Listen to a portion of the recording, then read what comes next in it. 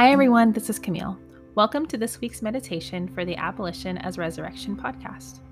Today I will be reading a poem written by Reginald Dewayne Betts. He is a poet, essayist, and national spokesperson for the Campaign for Youth Justice and the Freedom Reads, which is a first-of-its-kind organization working to radically transform access to literature in prison. Betts transformed himself from a 16-year-old kid sentenced to 9 years in prison to a critically acclaimed writer and graduate of the Yale Law School. He is a published author of 2 previous volumes of poetry and 1 memoir entitled A Question of Freedom. This poem is entitled Parking Lot 2. It comes from his collection of poetry entitled Felon. The theme of this poem is centered on coerced confession. For those who are unaware of this term, coerced or forced confession is an involuntary confession that comes from overbearing police conduct rather than a suspect's free will. It is considered involuntary because the confession is not a product of the accused's free choice. A 2019 article from the Washington Post stated, according to the National Registry of Exonerations, 27% of people in the registry who were accused of homicide gave false confessions. And 81% of people with mental illness or intellectual disabilities did the same when they were accused of homicide. Often people will ask, why would someone confess to a crime they didn't commit? Well, I want to read this excerpt from the Innocent Project's websites that helps answer this question. Many of the nation's more than 360 wrongful convictions overturned by DNA evidence involve some form of false confession. It can be difficult to understand why a person would wrongly confess to a crime they did not commit.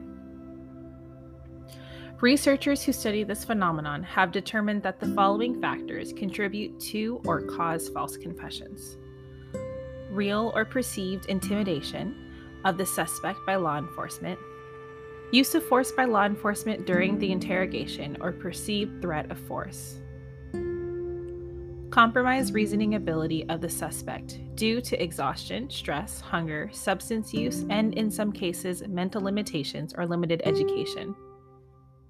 Young people who do not understand their rights and are taught to please authority figures are particularly vulnerable. Devious interrogation techniques such as untrue statements about the presence of incriminating evidence. And finally, fear on the part of the suspect that failure to confess will yield a harsher punishment. As you engage in this meditation series, we invite you to hold before you the social realities that incarcerated people bear. Before I lead us into this inspired meditation, if you have not already listened to the intro on this meditation series, you may want to pause and have a listen. In the intro, Gia and I share on the purpose of the meditation and instructions to follow during this time. So let's go ahead and get started into the inspired prayer. First, I want you to get comfortable. If you're ready to begin your practice, grab your journal, find a quiet location, relax into your body. That can include stretching your arms, rolling your head from side to side, etc. And now find stillness in your body.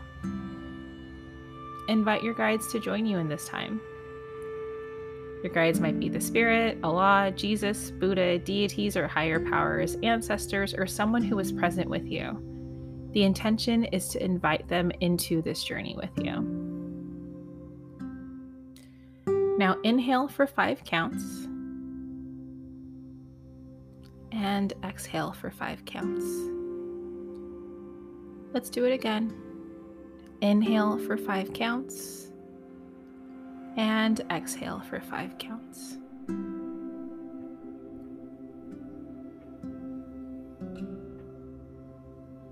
And now we're at the listen portion. As I read the poem, allow yourself to sit with the words, explore the words, notice what words stand out to you. Imagine what living those words would look like. Examine what comes up for you in your mind, body, and emotions. And write out the words that stand out to you. I will now begin reading Reginald Dewayne Betts' poem entitled Parking Lot 2.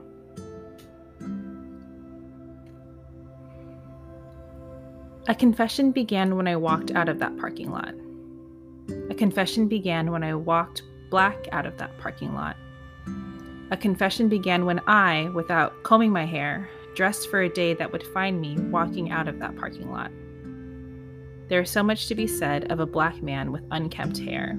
He meets the description of the suspect. Suspect is running. I ran away from things far less frightening than the police.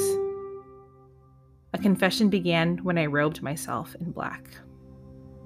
A confession began when I walked out of that parking lot wearing a black hoodie. Things get exponentially worse when a hoodie is pulled over my unkempt hair. A confession began when I walked out of that parking lot black. A confession began when I walked out of that parking lot a Negro. A confession begins when that nigga walked into the parking lot. A confession begins when that nigga and the pistol he carries like a dick walked into the parking lot. A confession begins when everything you see him doing is seen as sex. A confession begins when that nigga walked into a parking lot and drove away with everything belonging to that white man. A confession begins when my mother laid up with a man the complexion of that nigga's daddy. A confession begins when my mother births a child in a city close enough to make me and that nigga almost related. A confession begins when the police perceived us as one. We must be one. He could not have walked in and driven out, and I walked in and walked out on the same night, and whatever gaps in the story and slight differences in the features of our faces was just more evidence that niggers will lie. A confession begins even if I don't have a fucking car. A confession begins. My confession began with the woman stitching stars and stripes into a flag.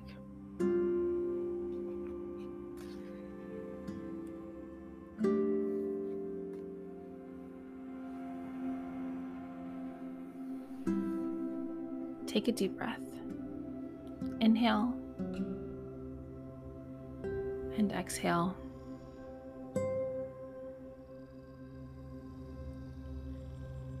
And meditate.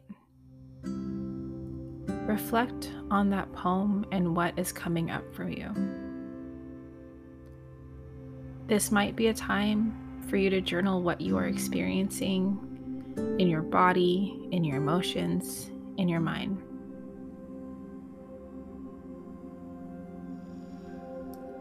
I'll give you some time to meditate. And feel free to pause the audio now to write what you need to write.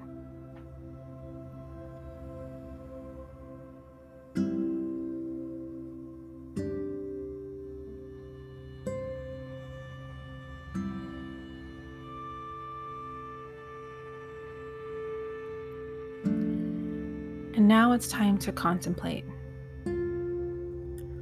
Open yourself to what your guides are speaking to you through the author. What are you listening to? What are you hearing? I will give you some time to contemplate and take as much time as you need by pausing the audio.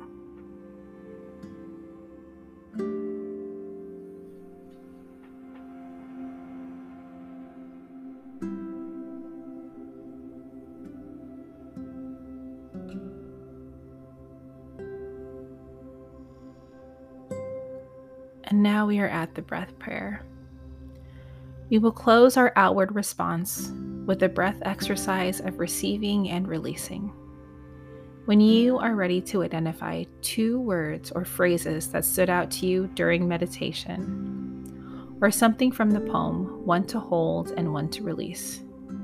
On your inhale, speak the word or phrase you want to hold on to. And on your exhale, speak the word or phrase you want to release. Repeat this twice, using the same phrases or words, or by adding something new. I'll give you some time for your breath prayer, but if you need to pause the audio and take as much time that you need, go ahead and do that.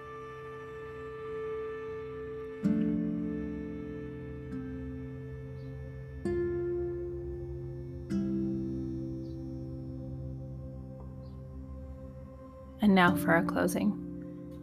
Offer yourself gratitude for making time for this meditation. Offer gratitude to Reginald Dewayne Betts for speaking truth and sharing vulnerably. Offer gratitude to your guides for being present with you.